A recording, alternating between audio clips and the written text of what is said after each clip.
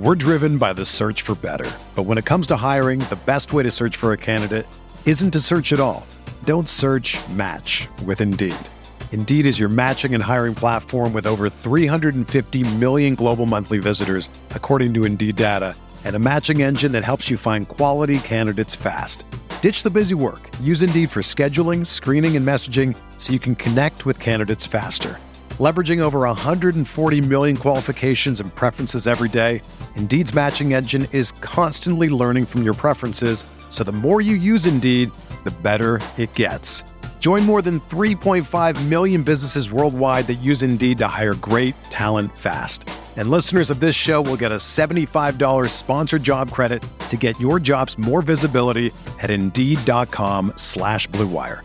Just go to Indeed.com/Blue Wire right now and support our show by saying that you heard about Indeed on this podcast. That's Indeed.com/Blue Wire. Terms and conditions apply. Need to hire? You need Indeed. It was a tough week for our intrepid hosts as our respective teams went down in flames. It was a tougher week for Matt Rule. We have our first coach firing. It was a tough week for the Packers as well. A whole lot, that and more as Nick and I recap our top 10 reactions to NFL Week 5.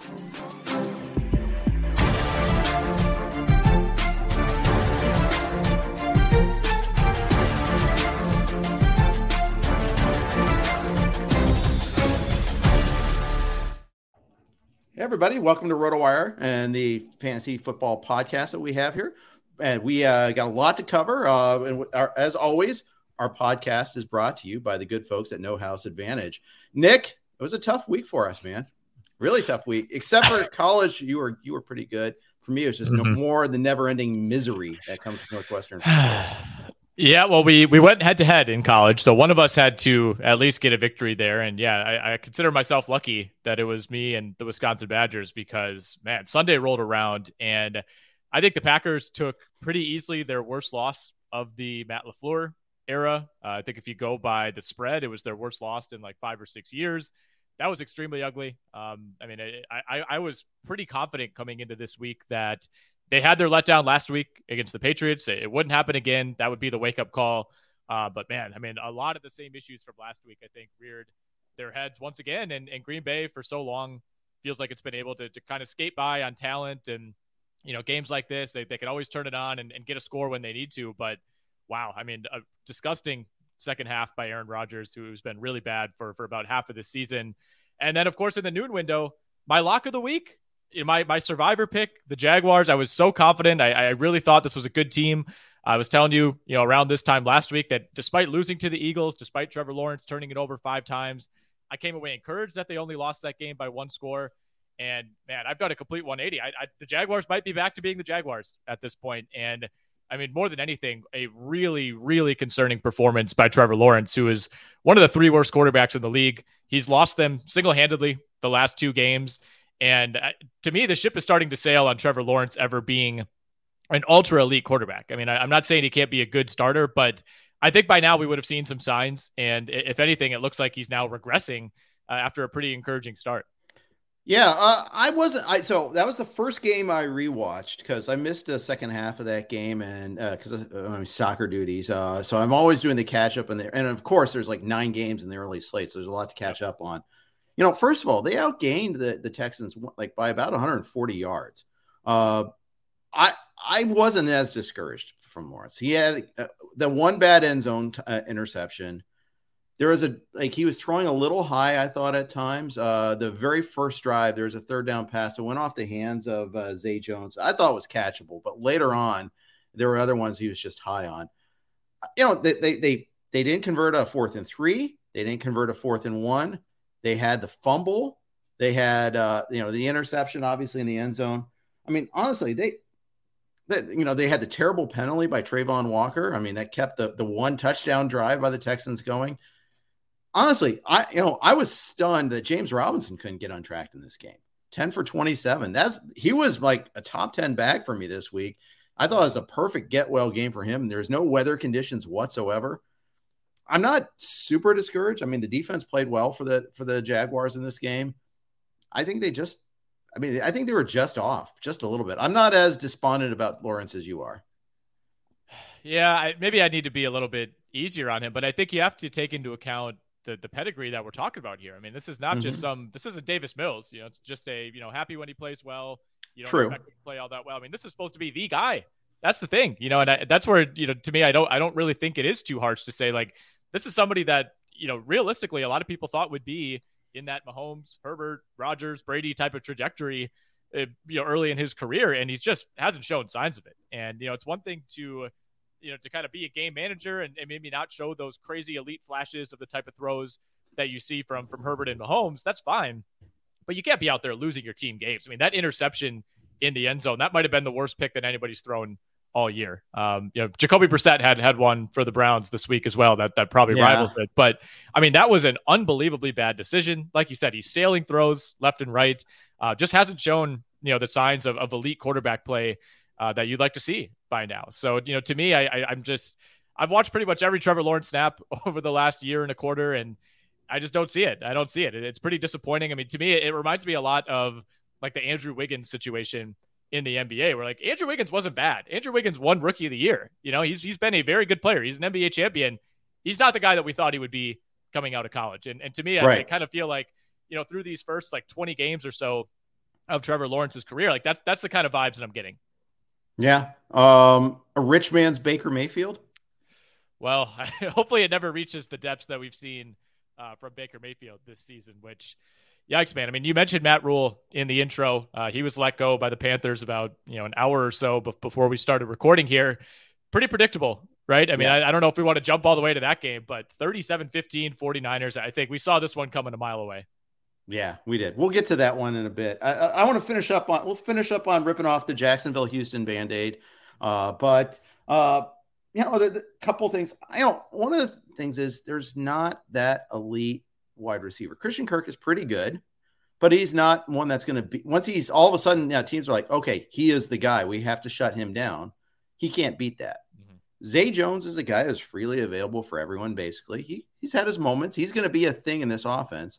They don't have a stud tight end. I just don't think they have like that elite crew. It's not like he has Higgins and Chase to work with. And I know we don't have Higgins to work with right now anyhow, right. But again, another aside. I want to preach patience here, but patience does require some more growth. I don't know. I think he was never as great as he was being portrayed after weeks 2 and 3, and he's not as bad as he was yesterday. I think there's somewhere, the truth is somewhere in between, but yeah, you're right. He was really bad yesterday. Right. Well, the problem is if the truth is that he's kind of a middle of the road quarterback, that still feels like a disappointment relative to expectations. Sure. So I think that's where I'm coming from with that argument. And for this to happen against Houston, that's the thing. I mean, Lawrence aside, I thought, I was with you. I thought this was going to be a monster spot for James Robinson. I mean, we've seen teams run all over this Houston defense, and while Lawrence killed them, not being accurate through the air, they could not get anything going, especially with Robinson on the ground. I mean, they did get to like almost 140 yards as a team, but Travis Etienne had a couple of long ones that accounted for the bulk of that total. I mean, Etienne had over half of their rushing yards in this game. 10 carries for 27 yards for James Robinson against the Houston Texans. So to me, like, it's one thing to lose this game, to have a letdown, to look bad on offense if you're the Jags. They've sneakily been terrible on fourth downs too. They've been very aggressive, and I think they're now like 4 of 11 or 4 for 12 on fourth down. So that's kind of been a sneaky thorn in the side of this offense. But you just can't have this happen at home against Houston. This game against almost any other team, I'd be willing to say, okay, it's a blip on the radar, but man, I mean, this is supposed to be the easy win of all easy wins on the schedule. So to let that one slip, lose a division game while every other team, the Colts and the Titans both win. I was talking myself into like betting Jags to win the AFC South, betting Jags to make the playoffs, doing all that. Like, I've just done a total reversal now after this game. I mean, this was shockingly poor by the Jacksonville offense. You mentioned the Trayvon Walker play, by the way, the penalty. That's as bad as I've seen. I don't know what he was thinking. Some people said, maybe he didn't hear the whistle. Even so, that even if that play had been played out and it wasn't blown dead, I still think you get a personal foul for body slamming a guy. Yeah. That was really concerning, I guess, to show a lack of discipline there from a guy who's been off to a good start. But yeah, this really had the feel of the same old Jags type of game. And I really have no other notes. I mean, it was rough. The Bengals lost to the Jets last year. Just reminding you that. They did. They went to the Super Bowl. Okay. It's not early, but it's not late either. You're right. And the AFC South is forgiving. There's nothing. You're only a game out in the AFC South. Exactly. And you haven't played Tennessee yet. Yeah. You have a win in hand against the Colts. The Colts, though, are 0-2-1 in the division, yet they're a half game out in the AFC South. So you're in the right division. So there's that. Speaking of the Colts, let's talk about that atrocity of a game on Thursday night. Oh my gosh. I tweeted out, this is inner circle worst football NFL games ever. I mean, it's way, way higher down on the list, depending on how you want to phrase it. This was art. It was performance art. It wasn't just bad. It was really bad. And we found out after the fact, okay, Russ is playing with a partially torn labrum in his shoulder. Okay. Might as well disclose that ahead of time, guys. But anyways, there was so many bad things in this game.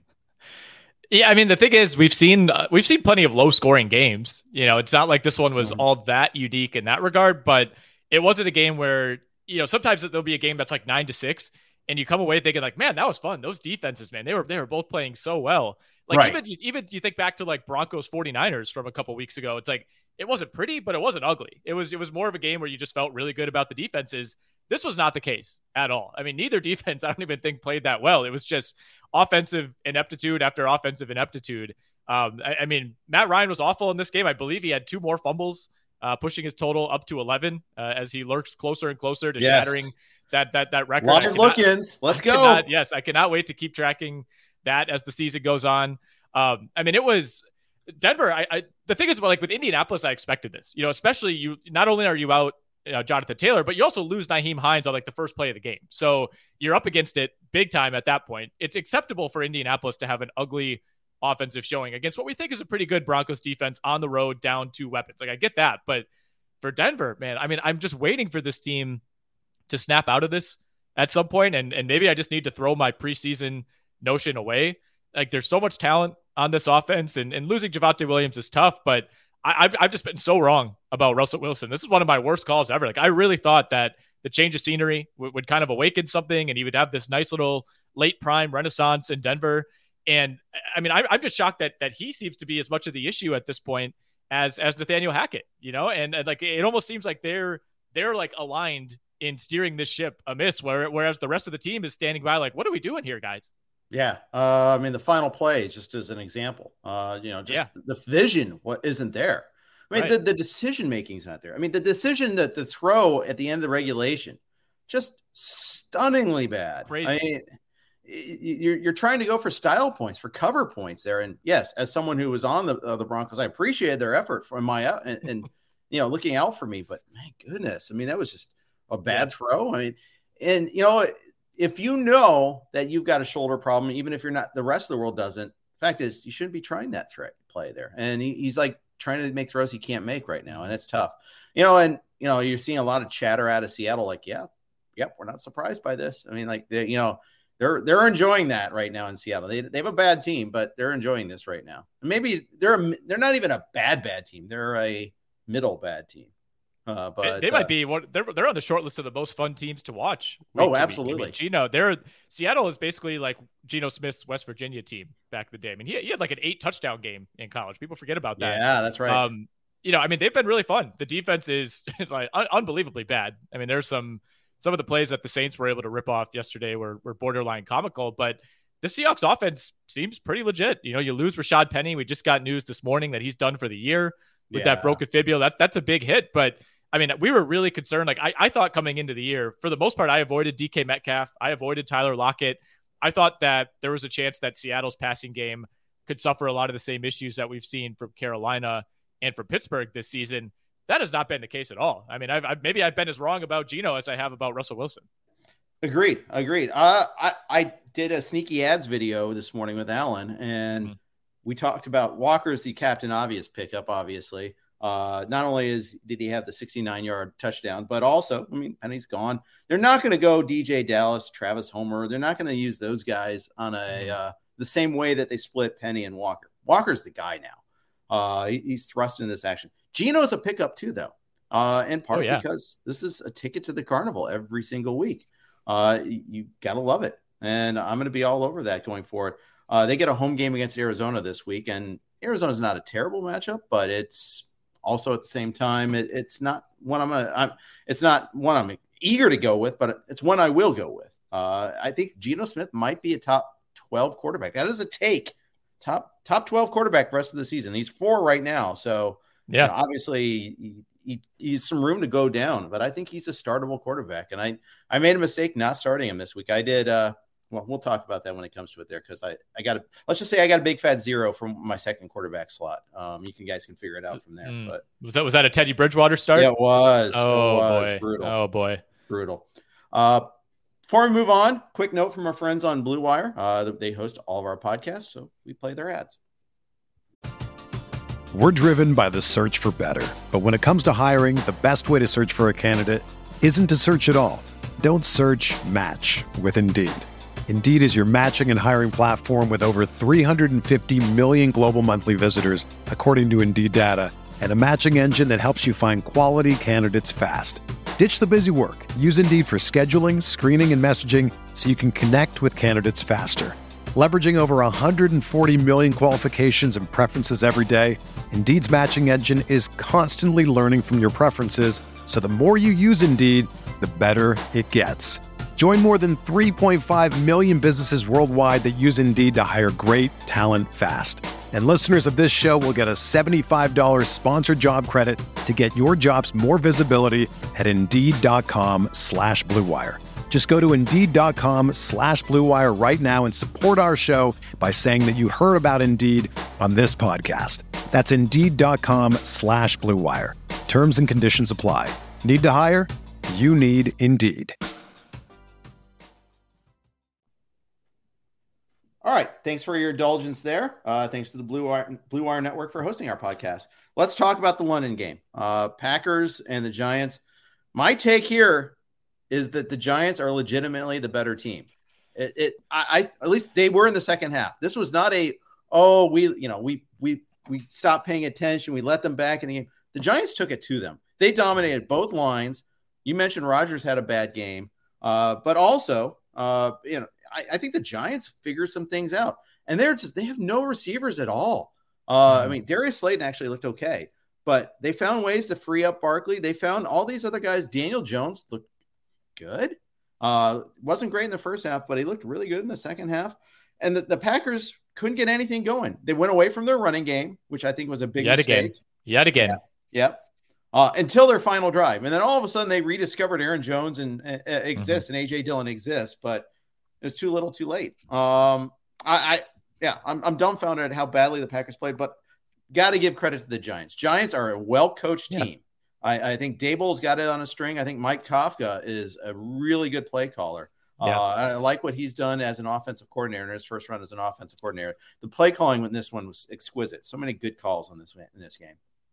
Absolutely. And I thought Daniel Jones, given his limitations, both as a quarterback and physically in this game with the ankle, played about as well as he could have. And Green Bay, I mean, this was just another sleepwalking effort by the Packers. I do think they're the better team. I know the Giants are sitting there at 4-1 now.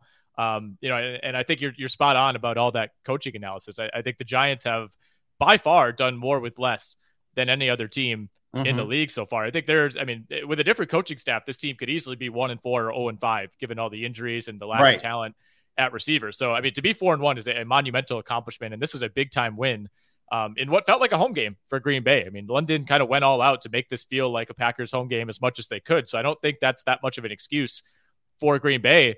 The Packers just have no identity on offense at all. I mean, this was like the third game this year where Matt LaFleur is up there at the podium afterwards saying, well, we got to do a better job staying dedicated to the run. So the Giants go down and tie this game. I think it was at 2020 at one point.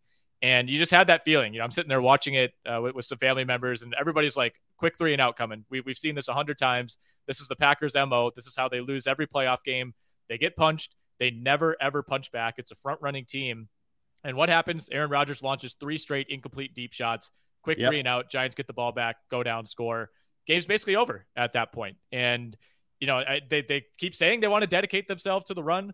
The run is effective. They average, 5 yards a carry with Aaron Jones and A.J. Dillon.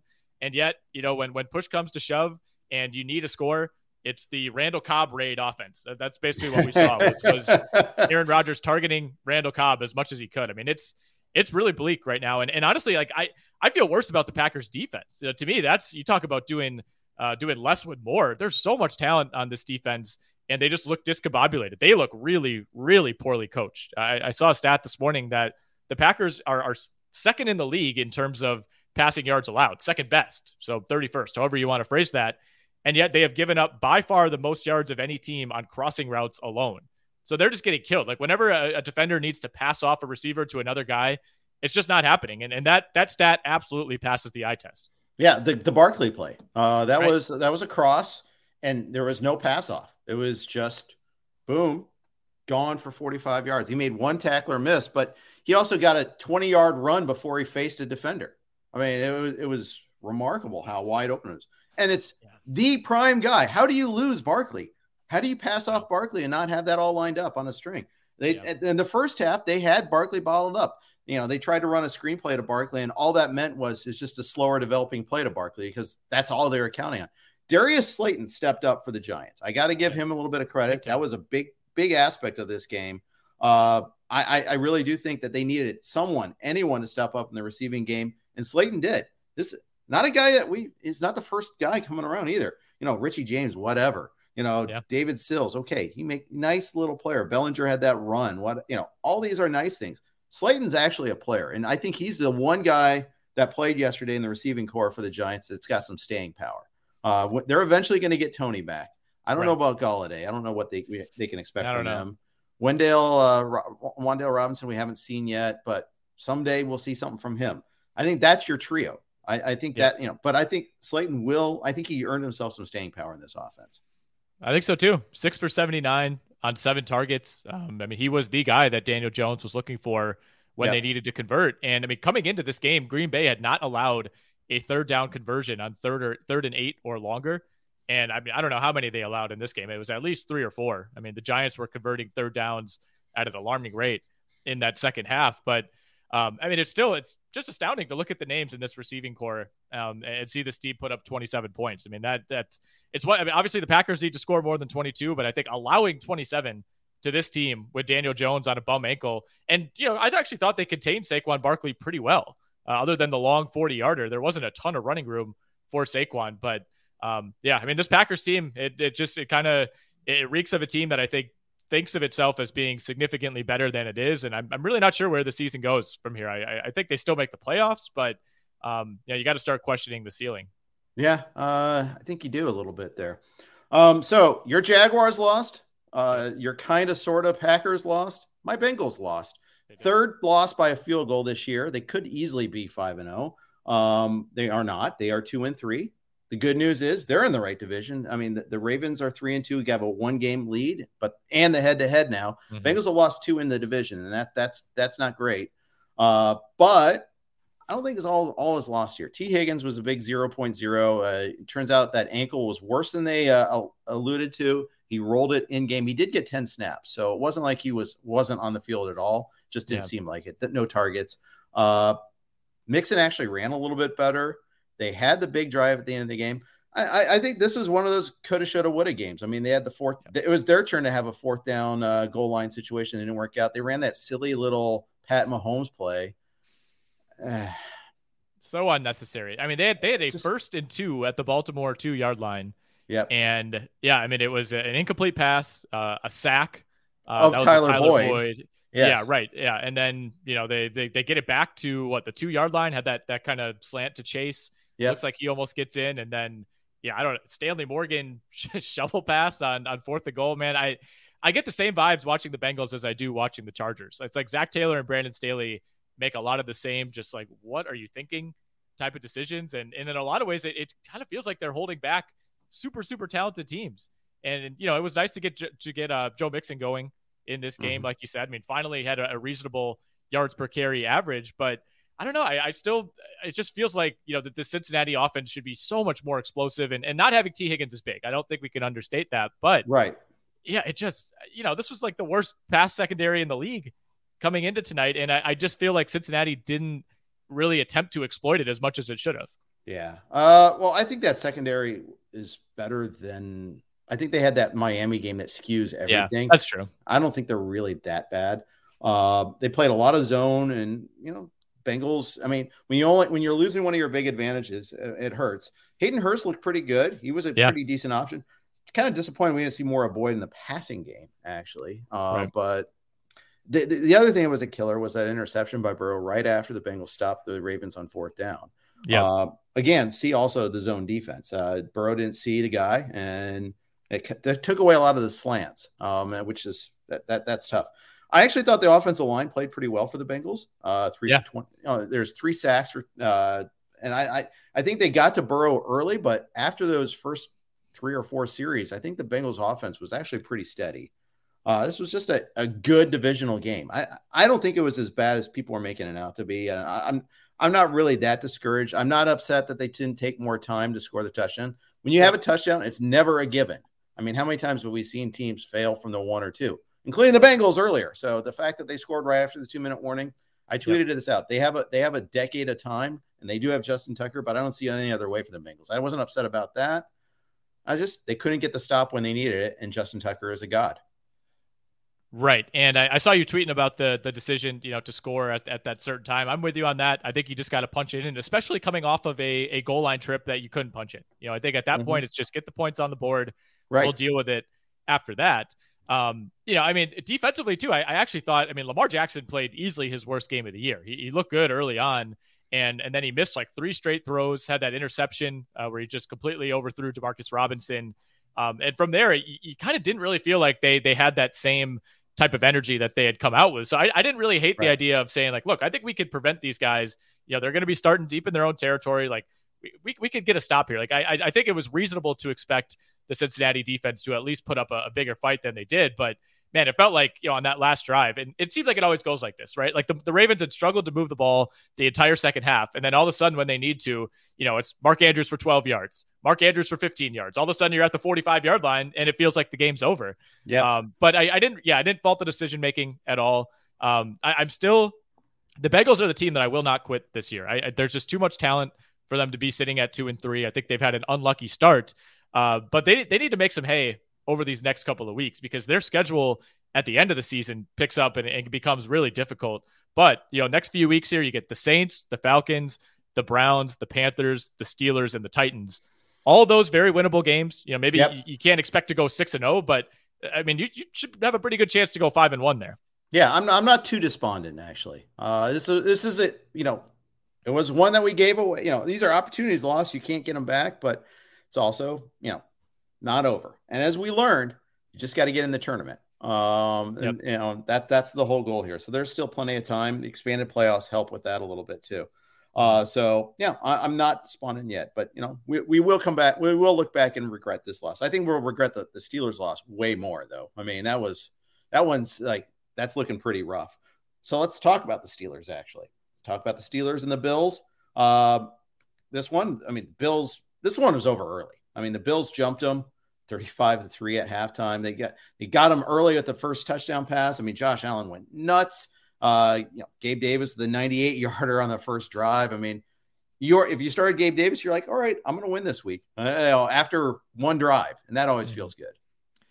Yeah, for sure. And I have Gabe Davis in 2 leagues. So it was kind of nice to be getting those notifications. Like Gabe Davis is in the red zone. It felt like it was coming up like, every 3 minutes in that first half. I talked about this game with John McKechnie on the Sports Betting Pod last week. And, we were trying to talk scenarios like, is there a way that Kenny Pickett, comes out and, looks better than we expect and Buffalo has a bit of a letdown and, maybe they keep this close for a half. That was out the window as soon as that 98-yarder went off the board for Gabe Davis. And honestly, this could have been a lot worse. There were a couple drives in that first quarter for Buffalo that stalled out, after the long touchdown. It kind of felt like they were knocking on the door for some more points. And then, of course, they called off the dogs in the second half, only scoring 7 points, no touchdowns at all in the third quarter. But yeah, this was a full-on decimation. But for Kenny Pickett, got to 52 attempts. If you did throw him in there and, in like a super flex league as your second quarterback, he threw the pick. He didn't get in the end zone, but 327 yards on 34 of 52. So even though this was a beatdown, if you're a Steelers fan, like at least George Pickens, 6 for 83, Deontay Johnson, 5 for 60, Chase Claypool, 5 for 50. This is really the first time all year that even 2 Pittsburgh receivers have been viable in the same game, let alone all 3 of those guys putting up decent numbers. Yeah, that's true. That is true. Claypool kind of viable at 5 for 50. Yeah. I mean, the thing is, and the running game did zero zilch nada. But then again, right. See also down 35-3 at halftime. So whatever. But yeah, are you concerned if you are Najee Harris manager right now? I am pretty concerned. And yeah, I have him in one important league. It hasn't been great. I mean, he's one of those guys that, based on the level of investment, it's just hard to find a better option who you feel good about. In that league, I happen to have Rashad Penny, and now that's off the table. So I'm not going to have much of a choice but to start Najee Harris most weeks. And I think, right now in standard leagues, I mean, he's barely inside the top 30 in PPR. He doesn't rank a whole lot higher. He's at 27th through 5 games. I mean, it hasn't been good. I think the rest of the way you kind of have to hope for, I don't think you might not have a 100-yard game the rest of the way. I think that's conceivable, but you need to hope for one of those like 15 carries, 75 yards, 3 or 4 catches, and then he finds his way into the end zone on like a 2-yard touchdown. Like, I just think it's going to be a really frustrating slog the rest of the way. They get Tampa Bay next week too. So no. Yeah, at least it's in Pittsburgh, but yeah, this is baptism by fire. And in fact, I think if I recall correctly, like the next 3 games are all pretty tough defenses for Pittsburgh. So it doesn't get a whole lot easier. In fact, I will tell you, it's Miami, okay, Eagles, and then Saints, and then Bengals again. So yeah, it could be worse, but Tampa this week is a tough one there, and it doesn't get worse than the Bills, obviously. On the Buffalo side, obviously Gabe Davis, his ankle's fine now. So good to see. With no Crowder, no McKenzie, no Jake Kumaro, no Dawson Knox. Khalil Shakir played a part in this game, 3 for 75 and a touchdown. I do think he's got an opportunity to make himself a regular part of this offense going forward. They drafted him with some expectations that he could contribute. I know there's some people on the Devy Dynasty side that were pretty excited about Shakir. Yeah, you were on this last week. I think we talked about it a little bit with Alan, but you brought him up multiple times as somebody to kind of target under the radar, and that paid off handsomely. 3 for 75 and the touchdown on only 5 targets. We'll see, how much time Isaiah McKenzie misses. I think, Shakir's viability, at least in the short term, is tethered pretty closely to Isaiah McKenzie, but he looked really good. I thought he looked great, and Josh Allen certainly looked comfortable targeting him. I need to make a point to mention the second touchdown by Gabe Davis, by the way, ripping that one away from Minkah Fitzpatrick. That was an insane play. It looked like Fitzpatrick kind of had the better grip on the ball to maybe rip that away. And I mean, that was one of the more unique touchdowns I can remember. I mean, he truly did not really realize what was going to happen there, whether it was going to be a pick or a touchdown until the last moment. And Davis was just so casual about it. There wasn't like a scrum for the ball. It was just kind of at the last moment, like, I'm going to grab this from you now, and we're going to get the touchdown.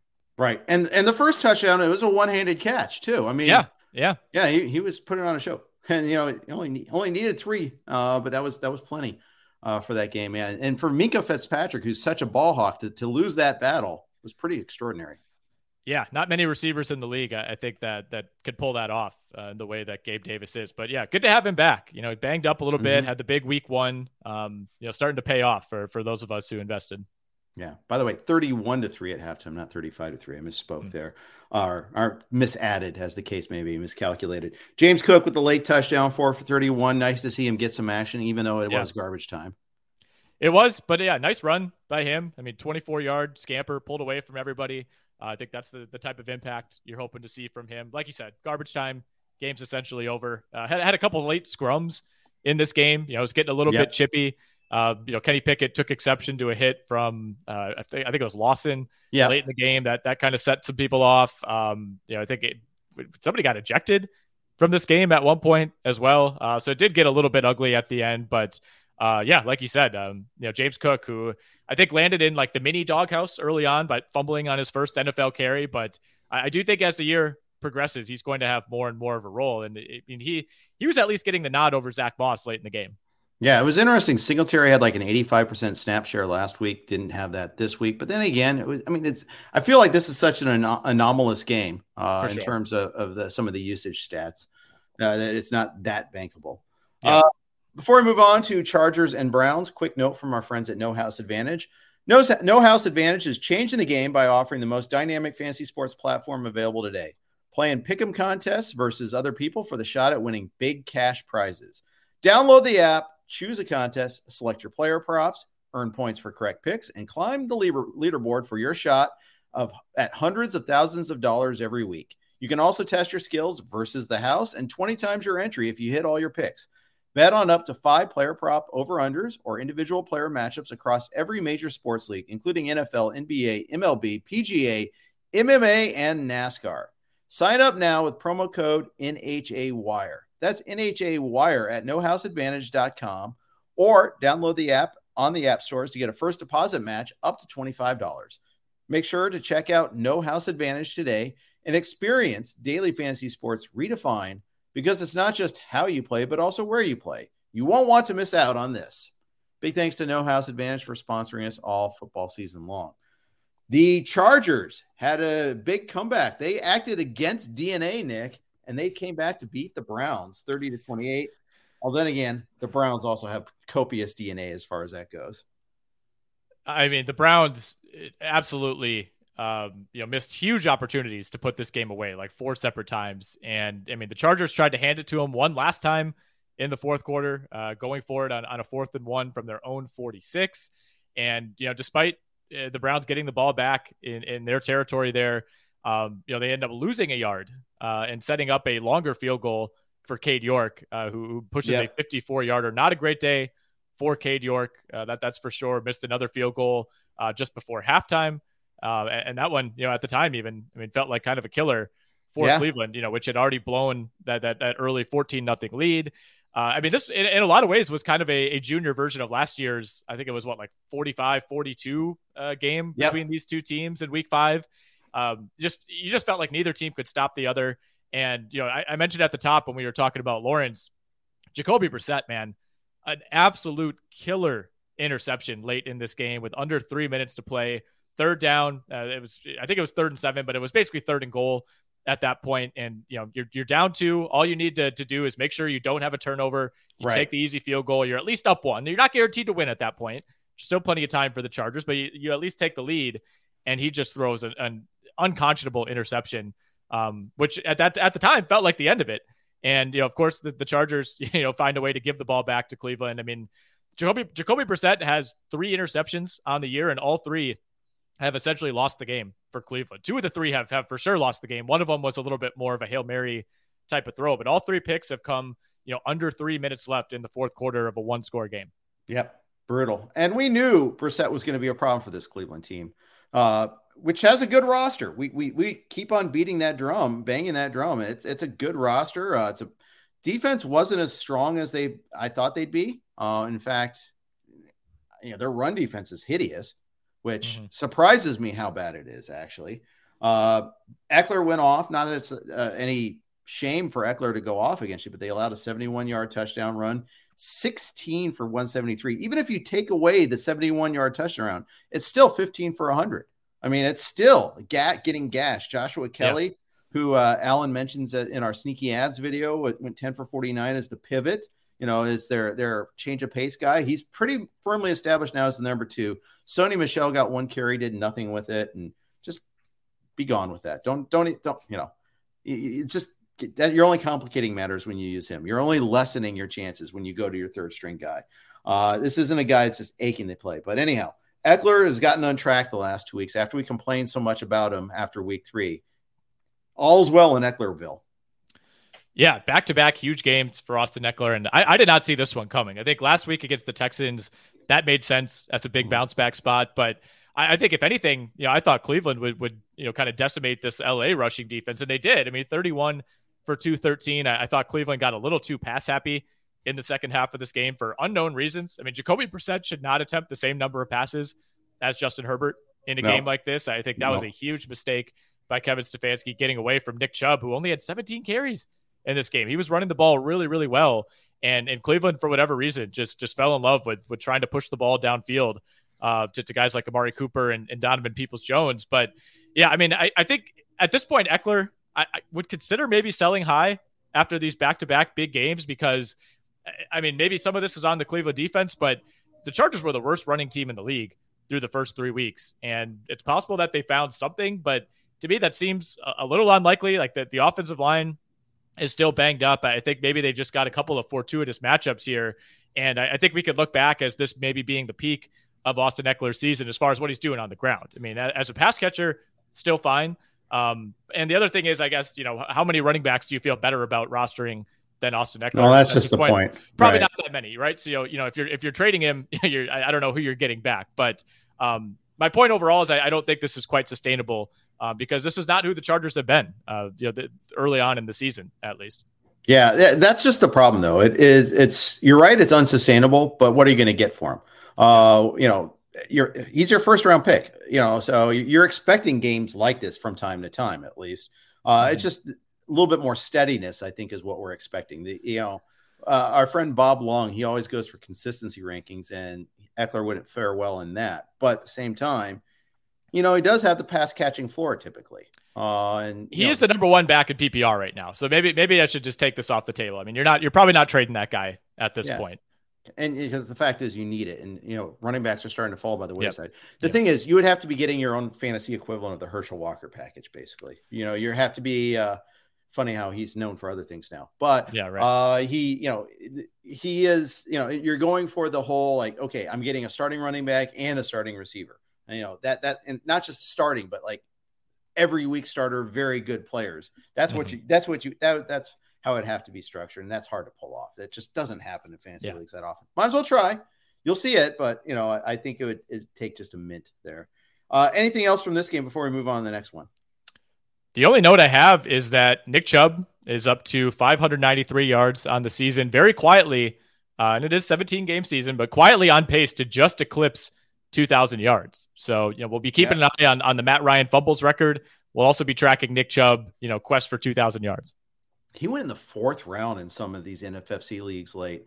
There's a lot that, I can't take Nick Chubb because he doesn't catch passes. And it's true. He still doesn't catch passes that much. Had one target yesterday, but that's the other thing that's still annoying. I get annoyed every time I see Kareem Hunt, especially in the red zone. And he's there in the red zone a lot. I'm just like, ugh. I know. Well, even on that last drive, after Cleveland gets the stop on that 4th down play by Brandon Staley, all you're thinking at that point is, all right, we just need to get some yards here. They did complete one pass to Amari Cooper to get a 1st down and get inside the 40. But at that point, you're like, all right, we need 5 more yards. Let's make this an easy field goal attempt, try to keep it under 50. It ended up being a 54-yarder, which, it's you feel better about it now. It feels like there are more kickers capable of hitting those, but by no means a guarantee. Obviously, he missed it. And 1st and 10 from the Chargers 35, the Browns opt to run the ball, which for one, they had no timeouts left, but I get it. You're a running team. Why is it Kareem Hunt running the ball for a loss of 1 yard on that play? I mean, that kind of killed all the momentum that they had. I don't understand how it's not Chubb in that spot. I agree. I guess they just didn't want to look like they're one-dimensional, I guess. Yeah, but... I suppose. All right. By the way, Browns host the Pats next week, and Ramondre Stevenson might be getting all the carries. That seems like something I'd be interested in. Bears Vikings 29-22 Vikes. They jumped on the Bears early, and then they had to hang on for dear life late, getting the late score there. Kind of a weird game. Bears actually showed some signs of life. Yeah. They actually were winning in the 4th quarter.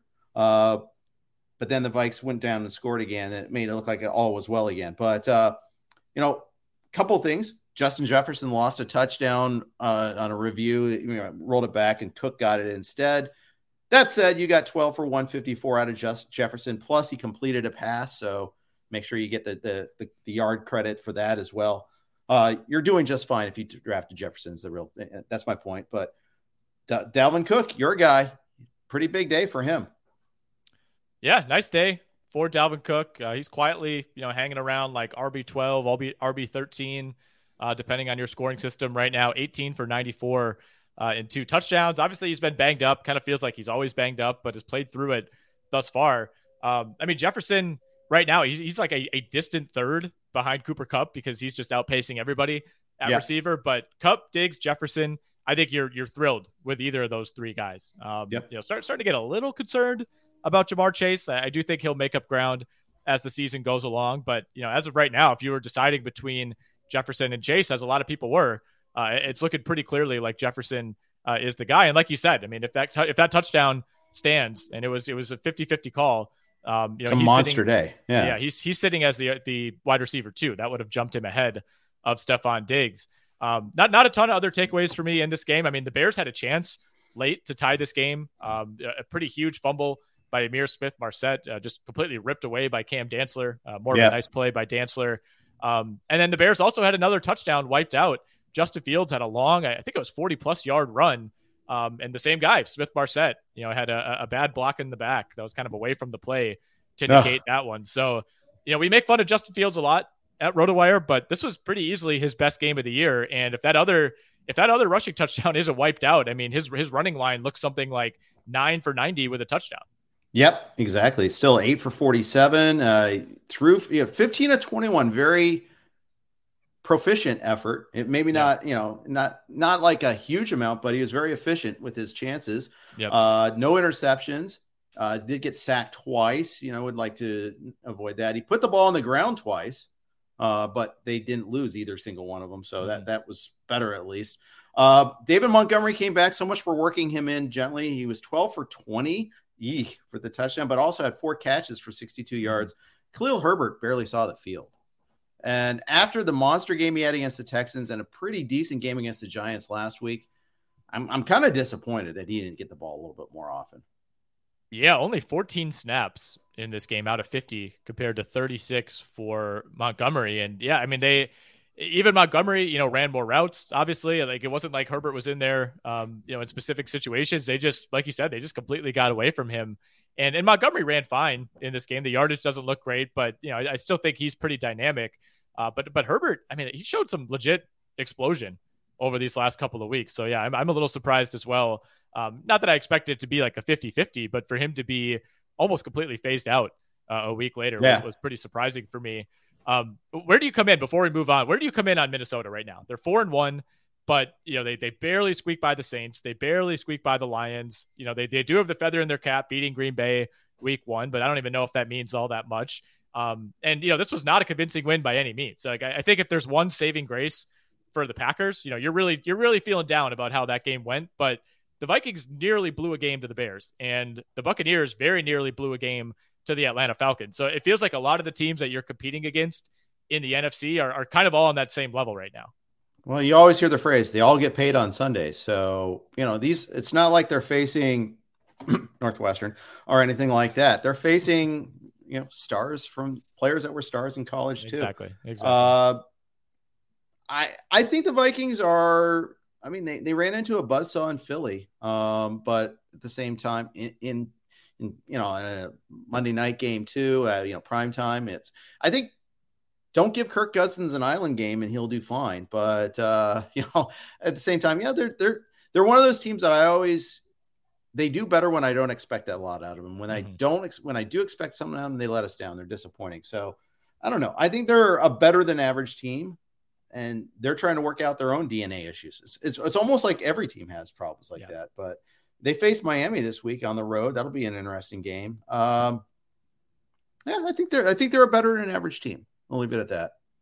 I think so too. I think they win that division, and ultimately they only have one more island game the rest of the year, so that bodes well. It does. If I recall correctly, they have like 3 games outdoors all year too, which is pretty wild. Adam Thielen went 4 for 27 after some big games previously. Chris asks, would you rather have Thielen or Brian Robinson, and why? I'm gonna go Robinson. I think that trying to find a guy that features as the running back for a team is harder to find. I think he had 9 out of the Commanders' 12 carries yesterday. They want to make him a thing. Whereas I think Thielen's going to have his moments. I guess a lot of it depends on team needs. That's always the easy answer to say. But I think it's harder to find the running back that's going to be the guy. So I would say Robinson. What say you? Yeah, I have Thielen in a league where I'm really kind of depending on him to be that third receiver, and I can tell you what, I don't feel great about it. So maybe that's the tiebreaker there. I think you're right. It's tougher to find that guy who has the potential to be the number one option. And for Brian Robinson to come back in and win the carry load in his first game, I think is extremely encouraging, right? I think, even just looking at the snaps pretty equal split between McKissic, Gibson, and Robinson.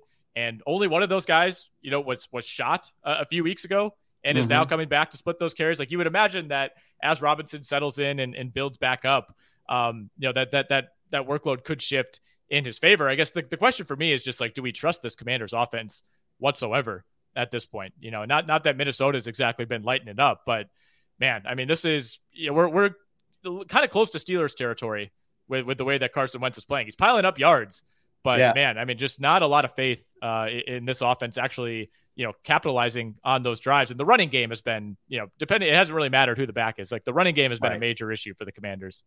It has, but it shouldn't be. I mean, I still don't know what the heck Antonio Gibson did wrong. He was awesome in week 1. Yep. And they kind of just went away from it after that. They stopped running like the routes that were working so well. I don't know. I just think maybe there's other stuff I'm missing. I know he's put the ball on the ground in the past, but he hasn't been doing that this year. I don't know. I mean, they're bottom 5 right now in rushing. I mean, the yards per carry hasn't really been there either. I mean, they only have 2 rushing touchdowns on the entire year. Yeah. I mean, there's some teams that are in the double digits already in that category. So, maybe that comes around as the season goes on. But yeah, just that running game overall, Robinson aside, it hasn't exactly been a team that you necessarily want to share of.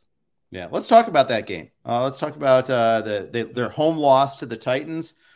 The game I probably watched the least of in the early slate. It just, I don't know. It just too many guys that they're just not that interesting. But you mentioned that Wentz piled on the yards. He got sacked 3 times, had a pick. They weren't running the ball well. 17 for 43. Robinson had 9 carries. Wentz had 5. It just. I know they were missing. They got Dyami Brown, who actually had 2 big plays, 2 touchdowns, one that 75-yarder was really sweet. He was impressive. It's stepping in place of. Sorry, spacing for a second. Dotson. Dotson. Yeah. So Brown, we don't know if he's going to stick. I don't know if I go out of my way to go get him, but he was someone that was interesting when he got drafted last year. Yeah, right. It's not like he came completely out of nowhere, but to me, this is a bit of an anomaly type of performance. And, we'll see what the situation is with Jahan Dotson, but only 20 snaps in this game. Did run a route on 16 of those 20, but, 3 targets, 2 touchdowns. To me, that kind of reeks of unsustainability, but he has the big playability that this team needs. And, both of those touchdowns in some ways kind of felt like almost desperation-y type of throws, and they were nice throws by Carson Wentz. But I mean, other than those two long touchdowns, one went for 30, one went for 75. I mean, Commanders did absolutely nothing on offense. Other than that, I mean, it was 3 and out after 3 and out after 3 and out after 3 and out against Tennessee. Yeah, against Tennessee. And then, of course, at the end of the game, they put together an 18-play drive, get all the way down, essentially to the goal line. You got a 1st and goal at the 2. All you need to do is punch it in, and you win the game. And how does it end? Carson Wentz picked off in the end zone. I mean, it was a predictable end, that's for sure. Yep. Yeah, it sure was. Not much else to say on the Washington side of things. How about Tennessee? No. Well, we saw Nick Westbrook-Ikhine, have a long catch and run in this game. Not a massive day for Robert Woods with Treylon Burks out. This was, a really ugly game. We saw Dontrell Hilliard get in the end zone again. But these are the games that Tennessee kind of thrives in, right? I mean, they're okay winning 21-17 against the Commanders. And for a lot of the day, these teams looked equally bad. But when it comes down to it, you just trust Tennessee more than you do the Commanders. Obviously you'd rather be the team that has the ball at the 2-yard line with a chance to win. But you're sitting there watching the Commanders, and I'm like, there's no way they're getting this in. There's just no way, because you trust the Titans to be the smarter team, to be the better coach team, to be in better positions. And that's how they've won 3 in a row now. They're sitting at 3-2. They're back on top in the AFC South. Fantasy wise, that receiving core is going to continue to just be, I think, pretty dry week to week. That there's going to be some weeks where Robert Woods, is viable, but on the whole, probably not. Derrick Henry, though, very quietly, RB3 in standard leagues. In PPR leagues, he is RB5 right now through 5 games, and right on the heels of Christian McCaffrey. So a little bit of initial panic through those first 2 games for Derrick Henry, but here we are, and he's on track to probably returning first-round value. Yeah, and granted, RB production has been down across the board, but he's really kind of revived himself the last few weeks. And after a really, really slow start, I mean, a lot of that was, we saw the Buffalo game and how that got out of hand. So of course he didn't have that opportunity to do what Derrick Henry does best. And that's like wear down opposing defenses. You didn't get that attrition factor that works in their favor. So, yeah. Well, I mean, to put it in context, like last year through 5 weeks, Derrick Henry had 42 more fantasy points at this point in the season than he does now. Yeah. And he was having a great season, by the way, too. He was dominating before he got hurt. And then, I was taking L's left and right because I was fading him last year. And then he got hurt. So that was brutal. All right, let's take a quick note from our friends at Play with Swagger. There are 50 million fantasy sports players and sports bettors in the U.S., but 90% of all cash prizes are won by only 2% of all players. That's because most sports gaming options were created for pros. The dudes dropping loads of cash on data to find an edge over the rest of us. Not Swagger. Swagger is a daily fantasy sports site created for sports fans who simply want some skin in the game and a real shot at winning. Tired of losing because of one bad pick? With Swagger, you don't need to be perfect to win. You simply create a ticket of 4 to 10 simple player props and score points for the ones you get right. Your score determines your win, not the perfect ticket.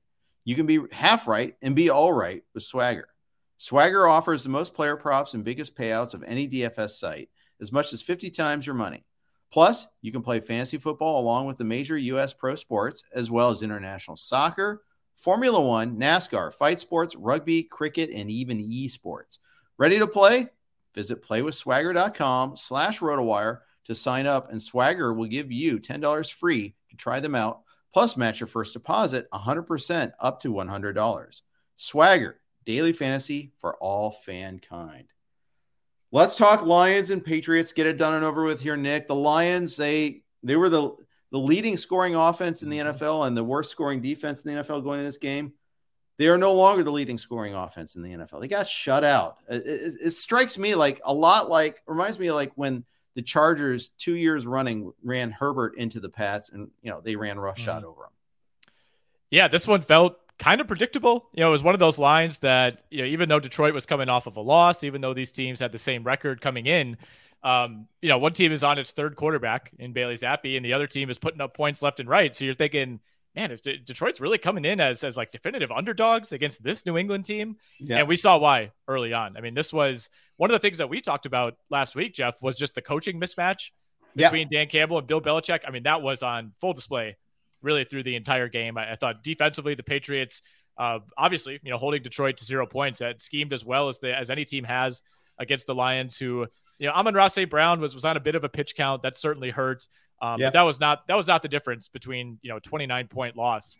The Lions really couldn't run the ball as effectively as they had in weeks past. And to me, the biggest thing was, Jared Goff kind of turned back into a pumpkin in this game. I think he was really befuddled by a lot of the schemes that New England was throwing at him defensively. Had a bad pick, kind of near the red zone for Detroit. Once that happened, it kind of felt like this game was already over. But Ramondre Stevenson, 25 for 161 in this game, ripped off a 50-yarder. And for the second straight week, I mean, Bailey Zappi, he did throw a pick. He wasn't perfect, but more than capable of being a game manager. Yep, absolutely. Damian Harris got hurt in this game. That was big for Stevenson. I don't think Harris is going to, judging by first reports, doesn't look like Harris is going to be good to go this week either. So could be a big game for Stevenson. There wasn't anybody else that stepped up. We'll see what happens if Harris is inactive. You definitely will have a third running back active this week. The Lions, they get a bye week at least to lick their wounds and literally get healthy there.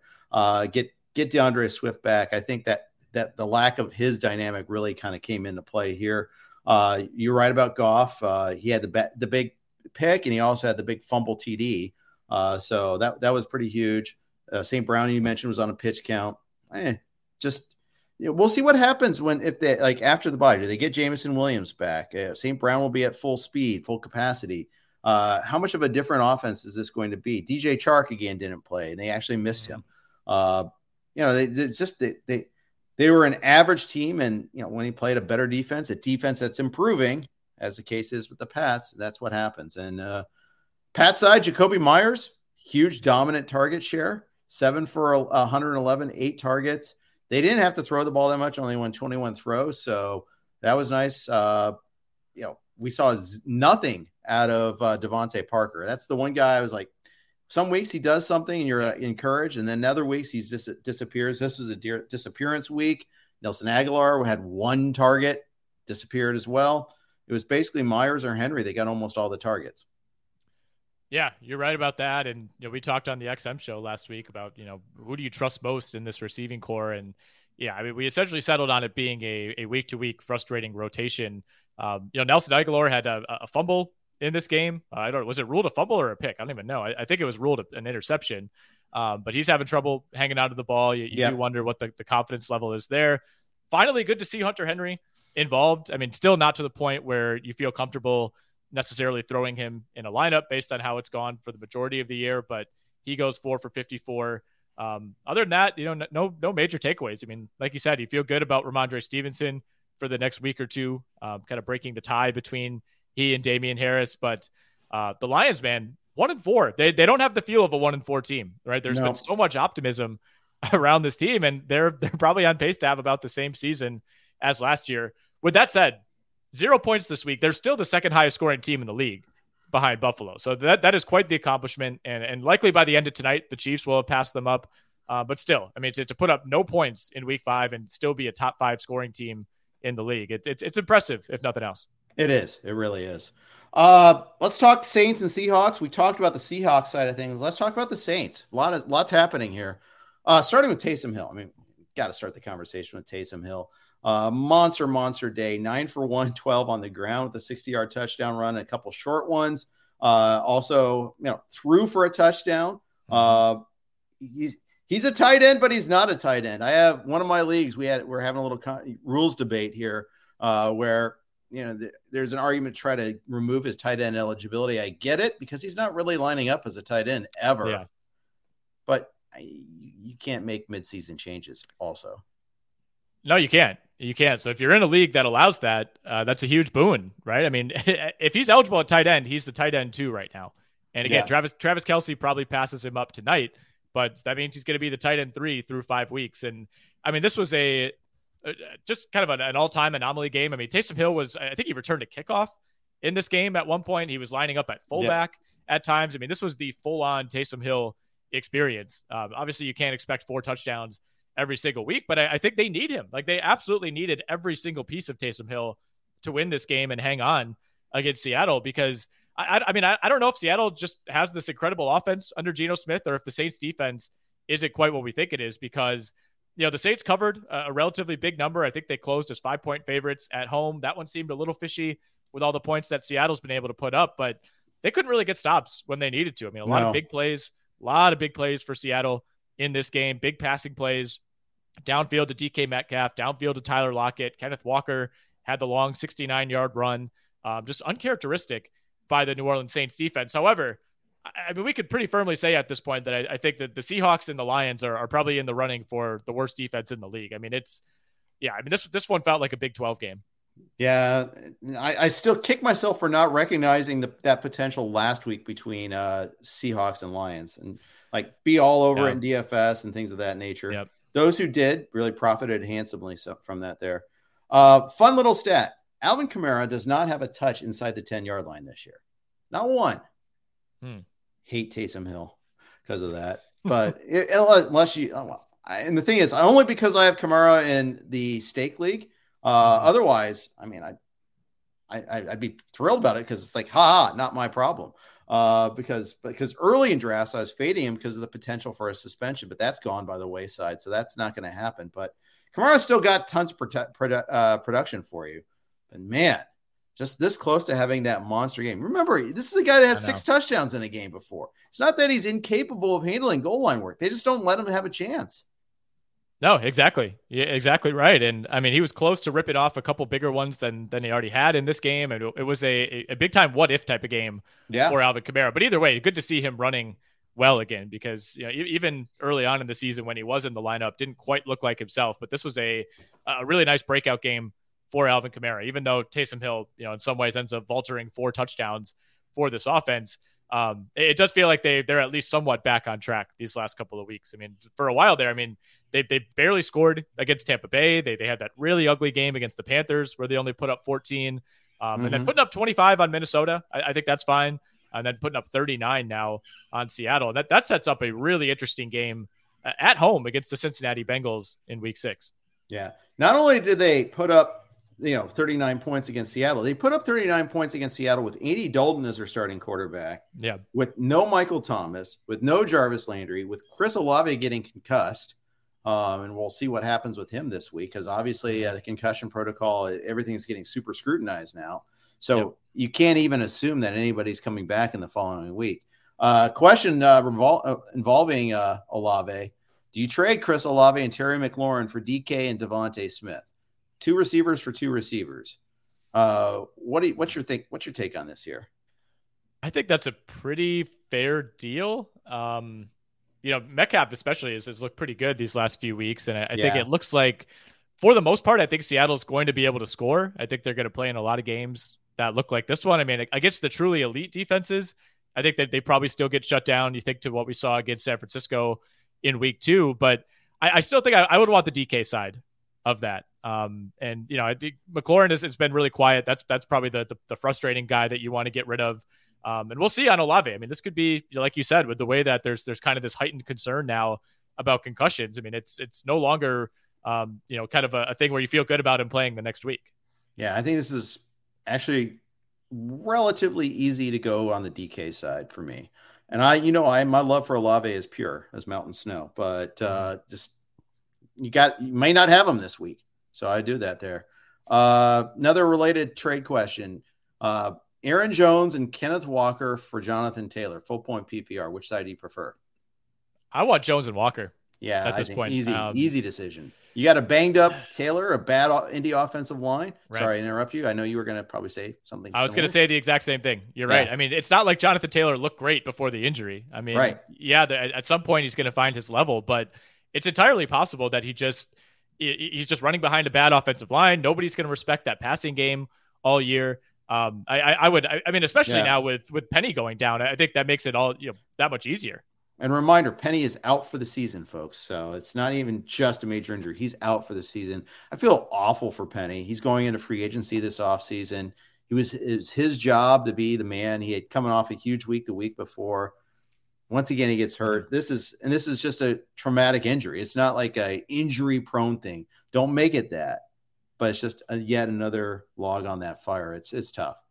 So I feel awful for him. Let's move on to Miami and the Jets. Oh my goodness. Miami they lost Bridgewater right away. They laid an egg in this game. Yep. It was ugly. Skylar Thompson did his best to hang on, but I mean, he was put into a tough situation. You're on your 3rd string QB. Yep. You're not really expecting him to play, and he was left to it there and struggled. 19 for 33, no touchdowns, an interception, sacked a couple of times, lost a fumble even. This is a game that just kind of spiraled out of control for them in the fourth quarter. It's actually kind of close until the fourth quarter. It was. And at first it kind of reminded me of last week's game against Cincinnati, where obviously you're much more limited under Skylar Thompson than you are going from Tua to Bridgewater. But, after Thompson came in, like he game managed a little bit, it's only 5-0 at the end of the first quarter. And, it kind of went back and forth for a little bit. Jets go up 12-0, but Miami's able to come back and score. And then Skylar Thompson, throws an interception. But even after that, this was still a 5-point game at the half. To me, the biggest swing point was Miami missing a field goal. I think it was midway through like the third quarter when it was a field goal that would have put them up 20-19. And after that, everything completely unraveled. They fumble on the next drive. They gave up 3 straight touchdown drives. And from then on, this one got completely out of hand, but kind of a cross-off game for Miami. I mean, losing your quarterback that early in the game and then having to turn to someone who really had no expectation of playing. It's really hard to get a gauge on what that truly means. So unfortunately, it kind of becomes a lost week for guys like Tyreek Hill and Jalen Waddle. I just don't think it's a fair evaluation. Now, Tyreek Hill was in a walking boot after the game, so something to watch there for that injury-wise.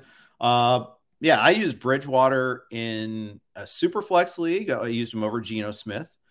So not big fat zero. I used him in DFS yesterday. So even though I had other things that were looking pretty good there, I had some other good I used Chubb in a smash spot and smash he did.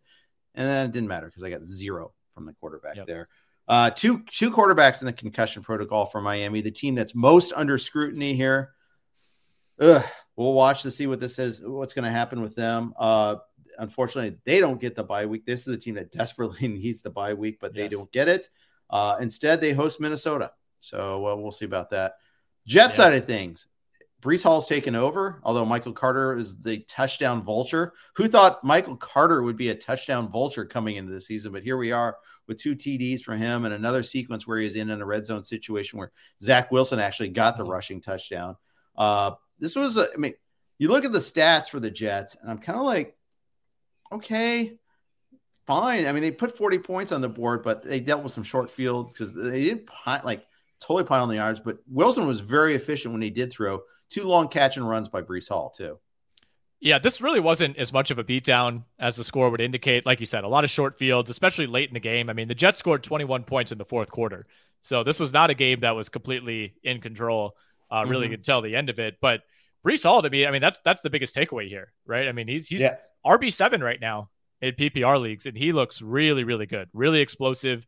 18 for 97 and the touchdown, 2 catches, 100 yards. I mean, had the 79-yarder that nearly went for a score. Yeah, he's been as advertised, and I think he's maybe even been a little bit better than advertised on a day where Zach Wilson wasn't all that great. I mean, 14 of 21, no touchdowns, no picks, which is huge. I mean, when he's not turning the ball over, that really does a lot for the bottom line. But outside of Breece Hall, and I guess Michael Carter, vulturing the 2 touchdowns, no one else really stood out on this Jets offense fantasy-wise. No, they didn't. So, yeah, we'll see. I mean, I think the wide receivers, you have to be a little concerned that you're just not getting the volume. Wilson, Davis, Elijah Moore. I think I made a bold take when I was talking with you that I take Elijah Moore over someone that you were suggesting. And clearly, I don't even remember who the player was, but I was wrong. Yeah, I mean, I'm sure I was trying to talk you into the Jaguars' 5th receiver or something like that. No, I don't think it was the biggest missed opportunity of all time. But the Elijah Moore thing, I'm glad I didn't buy in on him. I was scared to death of what this offense was going to look like under Zach Wilson, and I know there's a lot of optimism, based on how well these two connected at times last season. That the return of Zach Wilson, now it's Elijah Moore time. That has not been the case, man. Just 3 targets on 19 routes. That's not ideal. It does almost feel like the Jets are in a similar situation to New England, where Davis, Moore, and Garrett Wilson are all kind of on the same level. And one week, it's just going to be a matter of all right, who pulls down the 50-50 long ball, to kind of differentiate yourself away from the other 3. And the only other note I have on this Jets passing game, if you started Tyler Conklin, we've been pumping him up the last 2 weeks. You took a 0 here. 1 target on 7 routes, just a complete non-factor.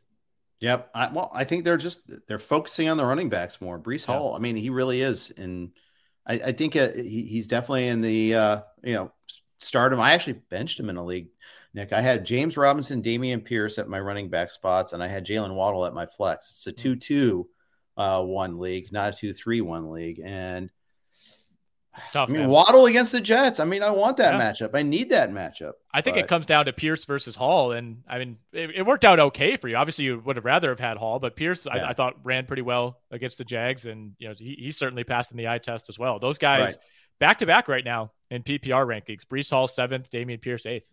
Yep. And Robinson was a guy who was in my circle of trust with a great smash matchup. It's just what happened. Yep, I'm with you. That was a no-brainer for me.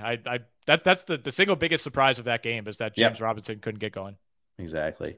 Are you buying low on Jalen Waddle this week or St. Brown the following week? Because St. Brown's on bye this week. Just remember that. But I need to see who's going to be the quarterback for the Dolphins. Actually, I think there's just so many layers of uncertainty there. Yeah, and you're going up against the Vikings defense that I think is good enough that if it is Skylar Thompson, you just don't feel great about how that game is going to turn out. And, the weeks after that, though, get pretty interesting. And the Dolphins, you mentioned it, they need a bye so badly. They don't get their bye till week 11. That's not coming anytime soon. So they're going to kind of have to, they're just going to have to kind of close their eyes and get through this. But after this week, if you assume that at least one of Bridgewater or Tua is available, maybe let's say for week 7, then you got a nice little run. You get the Steelers, you get the Lions, you get the Bears, you get the Browns, and you get the Texans in 5 consecutive weeks. Those are all plus matchups for that passing game. Yeah, for sure. Falcons, Bucks. Big penalty in this game. Huge penalty in this game. The Falcons, I mean, they were outclassed for 3 quarters. It was 21-0 going into the fourth. And the Bucs kind of took their foot off the gas a little bit. And then they got bailed out by that roughing the passer penalty. That's the penalty of the year so far. I believe it was Jerome Boger on the call on that one. I mean, it's Jerome Boger. I mean, say no more. Oh, yeah, it's terrible. Right. Well, it felt like we got a bunch of those calls. Like, was it 2-3 seasons ago? I remember like there's a Clay Matthews one that kind of set everybody off. Maybe it was further back, but it seemed like the pandemic of like bad roughing the passer calls had subsided a little bit. Like we were being a little bit more reasonable as a society when it came to those. I mean, this was as bad as you'll ever see. You can make all these cases. Usually it's like, well, if the defender landed on top of him or if he threw him down, like none of that was in play here. This was just a completely routine sack. Not the type of play, because as fans, I think we've now been conditioned that on every sack, you're kind of holding your breath and saying like, please don't throw a flag. Please don't throw a flag. This one didn't even cross my mind. Like there was nothing about it that seemed malicious. And of course, that gifted the Buccaneers a first down and allowed them to essentially end this game. It really felt like Atlanta, if they got the ball back there, I don't know that they were for sure going to score, but I think they thought they were going to score. The way that they had moved the ball on their last 2 possessions, like you said, the Bucs offense just completely turtled up for most of the second half. It would have been really interesting. And I mentioned this in the same context as the Packers and the Vikings.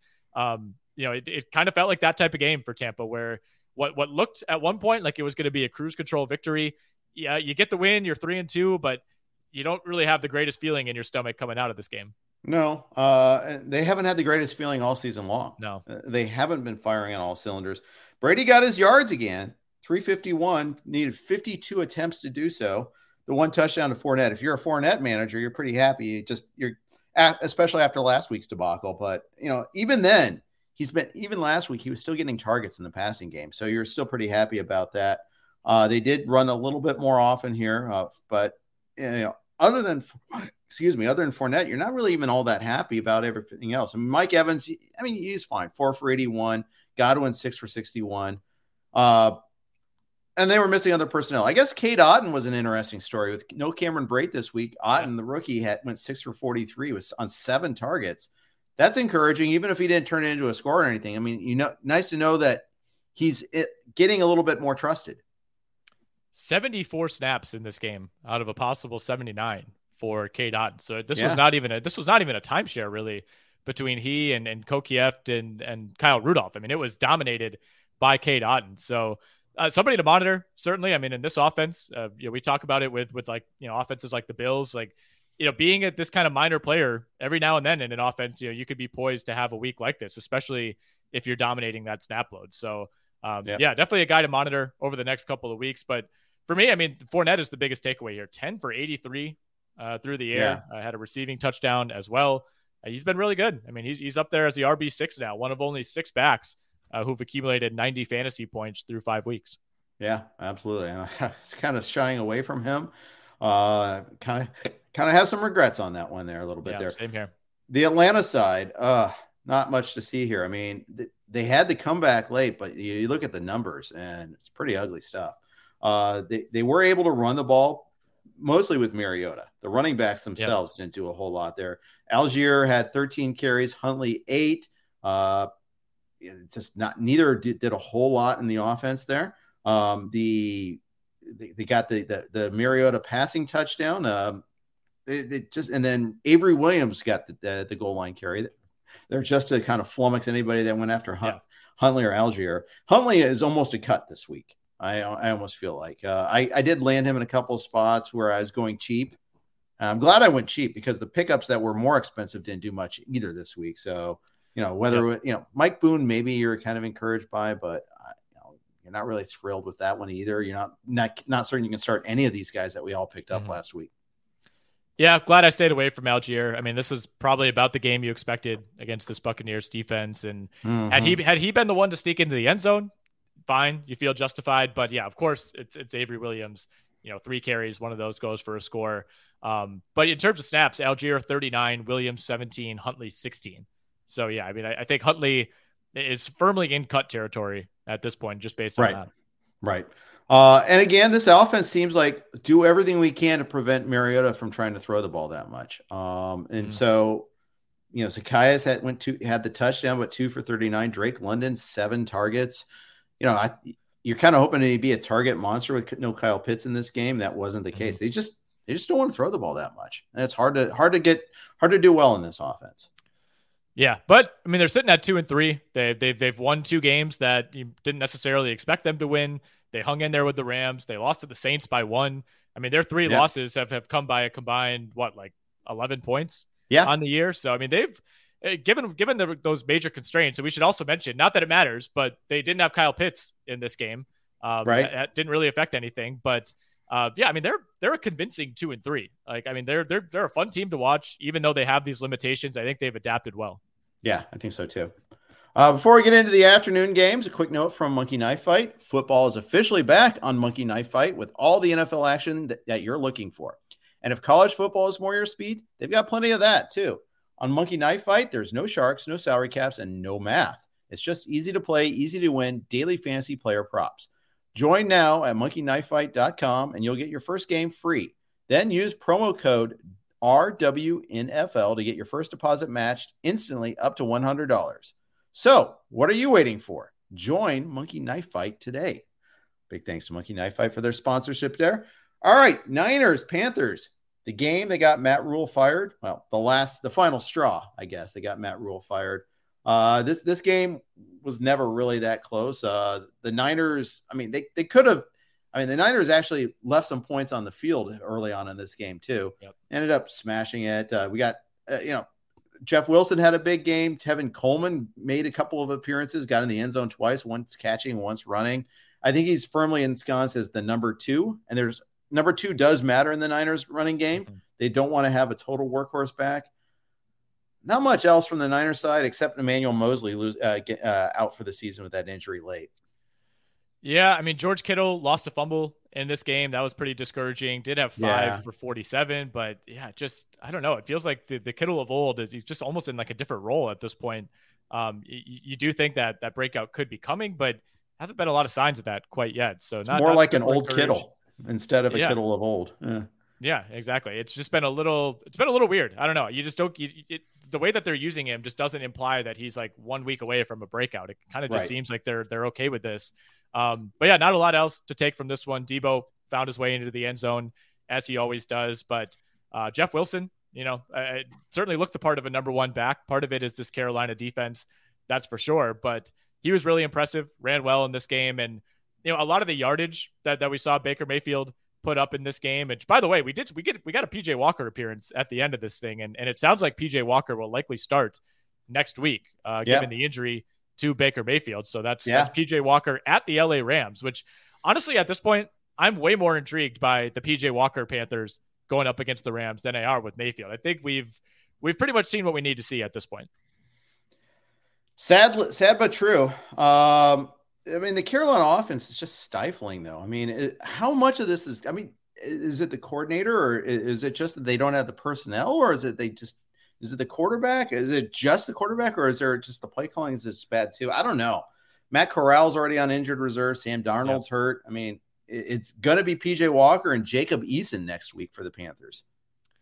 Yeah, you got to love this spot. I think if you're the Rams, you obviously in dire need of a win, and we'll talk about them in a little bit. But yeah, catching the Panthers in this spot, coming off of the coaching change, I think is a pretty good spot for them. And Steve Wilkes is going to step in for now. So at least a guy with coaching experience. You're not just passing the sticks to somebody who doesn't know what they're doing. So maybe we see a more consistent effort from the Panthers. I will say, you mentioned the 49ers left some points on the board in this game, which they absolutely did.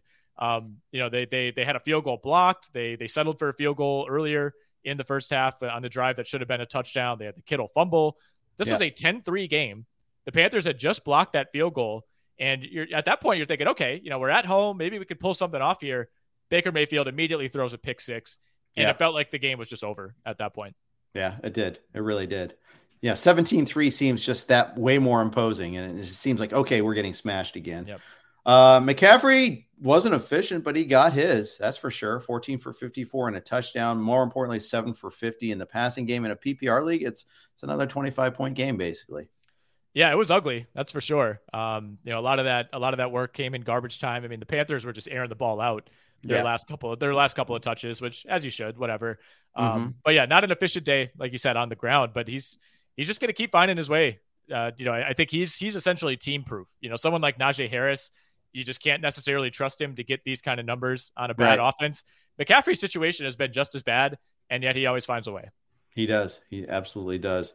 Terrace Marshall actually saw the field. We have a Terrace Marshall signing. I still believe in him, but maybe I believe in the historical him, and maybe that's the problem.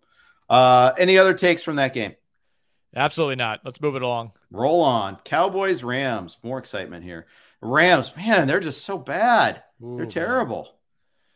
Yeah, this was, we talked about this as being a spot where, Dallas seems to always catch whatever team has the worst offensive line the previous week. They seem to play the Cowboys the next week. And yeah, this was awful, man. I mean, Matthew Stafford sacked 5 times, another week where he ends up with 1 interception, could have had more.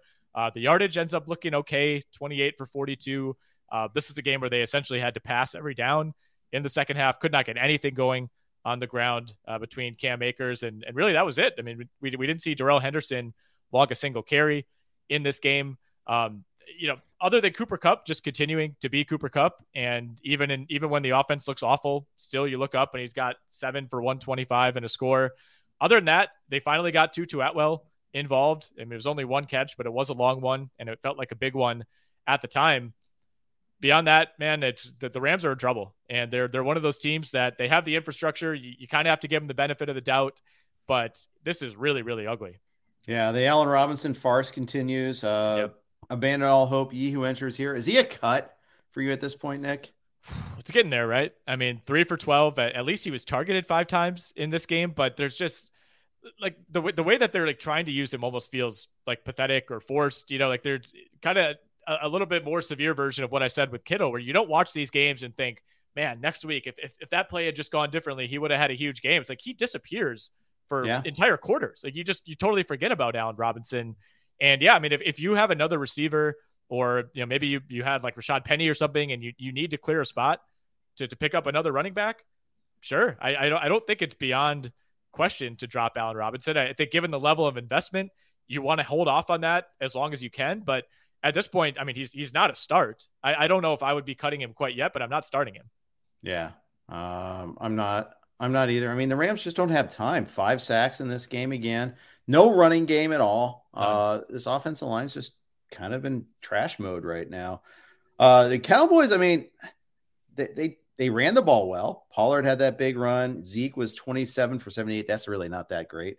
But it's a lot of runs, 34 runs. They only had 16 passing attempts in this game. I mean, they shut it down. They knew that the Rams couldn't move the ball against them. And they didn't really want to expose Cooper Rush that much. Got sacked 3 times, and so he had 19 dropbacks, I guess. So if you're a CD Lamb or Michael Gallup guy, you were not happy. But next week against the Eagles is probably going to be different in terms of like what they need to do offensively. They just didn't need to score. They knew the Rams were never going to score against them. Yeah, when they started this game off by returning a Matthew Stafford fumble for a touchdown. That's DeMarcus Lawrence. I mean, that was on like the 3rd or 4th play of the game. Yeah. So already, they missed the extra point. So already, or it's a 2-point conversion. Sorry. Already you're up 6-0. And then, you then force another punt by the Rams and that one's blocked and you get another field goal there. So Dallas, spotted itself a 2-score lead to begin the game. And it felt like they were just able to ride that the entire rest of the afternoon. I mean, at no point did you ever really feel like the Rams were going to take control of this game. And then, of course, late Matthew Stafford has the backbreaking interception. It looked like he was targeting Allen Robinson on that play. It was a 3rd down. It was semi-desperation mode, but that just felt like the final knife twist on what was a really, really ugly day for Stafford again. Indeed. Dallas faces Philly next. Philly went on the road, didn't play their best, but did enough to win against the Arizona. Remain undefeated, the lone undefeated team in the NFL. Now 5-0. I mean, but unfortunately for them, Dallas is 4-1. They thought that maybe we could pull away all these divisional odds, and the Giants are 4-1 too, for that matter too. So the NFC East, who knew? Yeah, kind of a tough break for Philly to have this start and really have no cushion in their own division. That's for sure. Right. I mean, I'm still pretty convinced that the Giants are going to fall back at some point, but they're going to be in the mix. When you start 4-1, you really need to collapse to kind of push yourself out of that playoff picture. And Dallas, we'll see if Dak comes back this week. That seems like far from a guarantee, probably close to a 50-50. They're saying he needs a full week of practice, but if you're Dallas, I think you feel okay, at least, about throwing Cooper Rush out there. I mean, he's still undefeated as the starter. I think this was probably his worst game since taking over, his most limited game. And still, the big thing with Cooper Rush is he's not going to kill you with turnovers. He makes smart plays. He had a big drop by CeeDee Lamb in the first half of this game that would have changed things as well. That killed a big drive for Dallas. So maybe the numbers could have looked a little better. But yeah, I mean, this is an interesting spot for Dallas because for the first time, it doesn't feel like they're catching an opponent at the right time. I mean, you're playing the hottest team in football. So this will be a big time test for Dallas, whether it's Dak or whether it's Cooper Rush. Yeah. Sunday night game here. So the Eagles, I mean, Jalen Hurts, this was his least productive passing game, maybe 239 yards, no touchdowns, at least no picks. Did have the 2 rushing touchdowns and 61 rushing yards. So still a very good fantasy day. Again, though, this is continuing a trend where they were a lot more productive offensively in the first half than they were in the second. Only 6 points in the second half. Their defense had to carry the load against Arizona, who was limited to 17 points. Yeah, they had some bad penalties in this game. There was one drive, I think it was the first drive of the second half, where Philly marched all the way down the field. They got a 1st and 10 at the 15, and you end up taking a 42-yard field goal out of that drive. So they left some opportunities on the table, and it feels like Arizona does this every week. They fall behind, and then they just reel off these long drives in the second half. I mean, Arizona only had 3 possessions in the second half, and Philly only had 3. So part of the lack of scoring is, Philly scored on 2 of its 3 drives in the second half. And, it's true. And still only put up 6 points just because one of those drives was 17 plays. The other was 10. And Arizona has drives of 9, 12, and 10 plays. Yeah. Arizona had a drive to start the third quarter. Their first drive of the third quarter. They went 9 plays for 10 yards somehow and used up 5:22. Talk about just it's just a waste there. Obviously they had some penalty issues there and all that, but and a sack on the before having to punt it away. And that was just kind of their symbolic of their day, though. Yeah, well, they had the weirdest play, or one of the weirdest plays of the year. At the end of the game, I think there was some confusion as to which down it was. Kyler Murray scrambled for what I think he thought was a first down. And, I read afterwards that in the stadium, like the display in the stadium had said that it was a first down. Right. So I think the idea is that Kyler slid to the ground thinking he had the first down, saw 1st and 10 on the video board, ran up to spike it, didn't realize that it was actually 3rd down. And of course, by that point, they couldn't challenge the spot. It was close, although to me, the ball is down like where the quarterback begins his slide. He was clearly behind the first down line. So I think that call was correct. But obviously an error in judgment there. They have to kick a slightly longer field goal than they would have wanted to. Matt Amendola, of course, just dramatically misses. Wasn't even close, wide right. This is the second game that Amendola has cost a team too, by the way. Backup kicker has cost 2 teams a game. Yep, exactly. 2 different teams. I mean, insane. But this is a 43-yarder. I mean, very makeable. I don't think the Kyler mistake was really as damaging as people made it out to be. But this is a game that should have gone into overtime for sure. I think 8 or 9 times out of 10 that field goal is made. Yeah. Almost could say that the scoreboard operator cost the Cardinals the game just as much because he was relying on that. I mean, but wow. Yeah, brutal. Yep. And that's so wild. And they thought, all of a sudden they're out of timeout. So it's end of the game after that. So, I mean, the thing is, that's it. You hate seeing the spike anyhow. But there you go. Yep. Mm-hmm. Run the play. James Conner got hurt in this game. He was looking good before the rib injury there. He was 9 for 55, running pretty well. Had 1 catch only, but Eno Benjamin now might be a guy this week against Seattle. This is a matchup we want. I was almost hoping this wouldn't come up, so we wouldn't get the word out on this. Although, most good fantasy players are going to be all over this. I think Eno Benjamin is going to be the dude I'm paying up for this week, especially in leagues where I have Rashad Penny. I thought he ran really well. I mean, tacked on a touchdown, an important touchdown in the second half of this game. Another guy for me who really passes the eye test. He runs really physically. A little bit, James Conner's a little bit more shifty of a guy. Benjamin, not afraid to plow through you.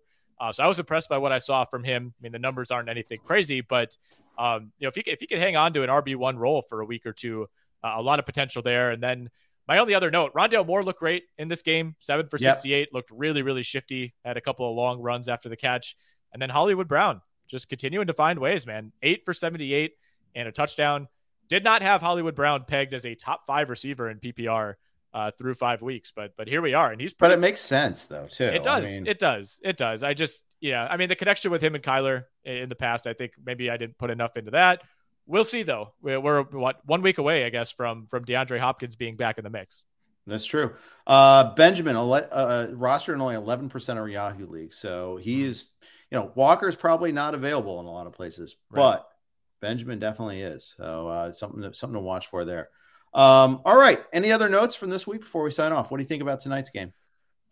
Looking forward to tonight's game. I think it's a good spot for the Chiefs, of course. I mean, they blew out the Raiders, in huge fashion, each of their matchups last week. I think they're kind of clicking again after that letdown against the Colts.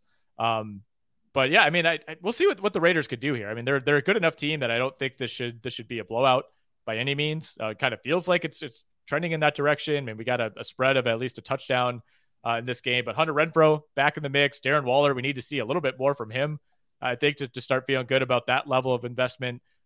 He was a full participant this week in practice, moving in the right direction. I hope we get a good game here. I hope it's not just a runaway win for KC.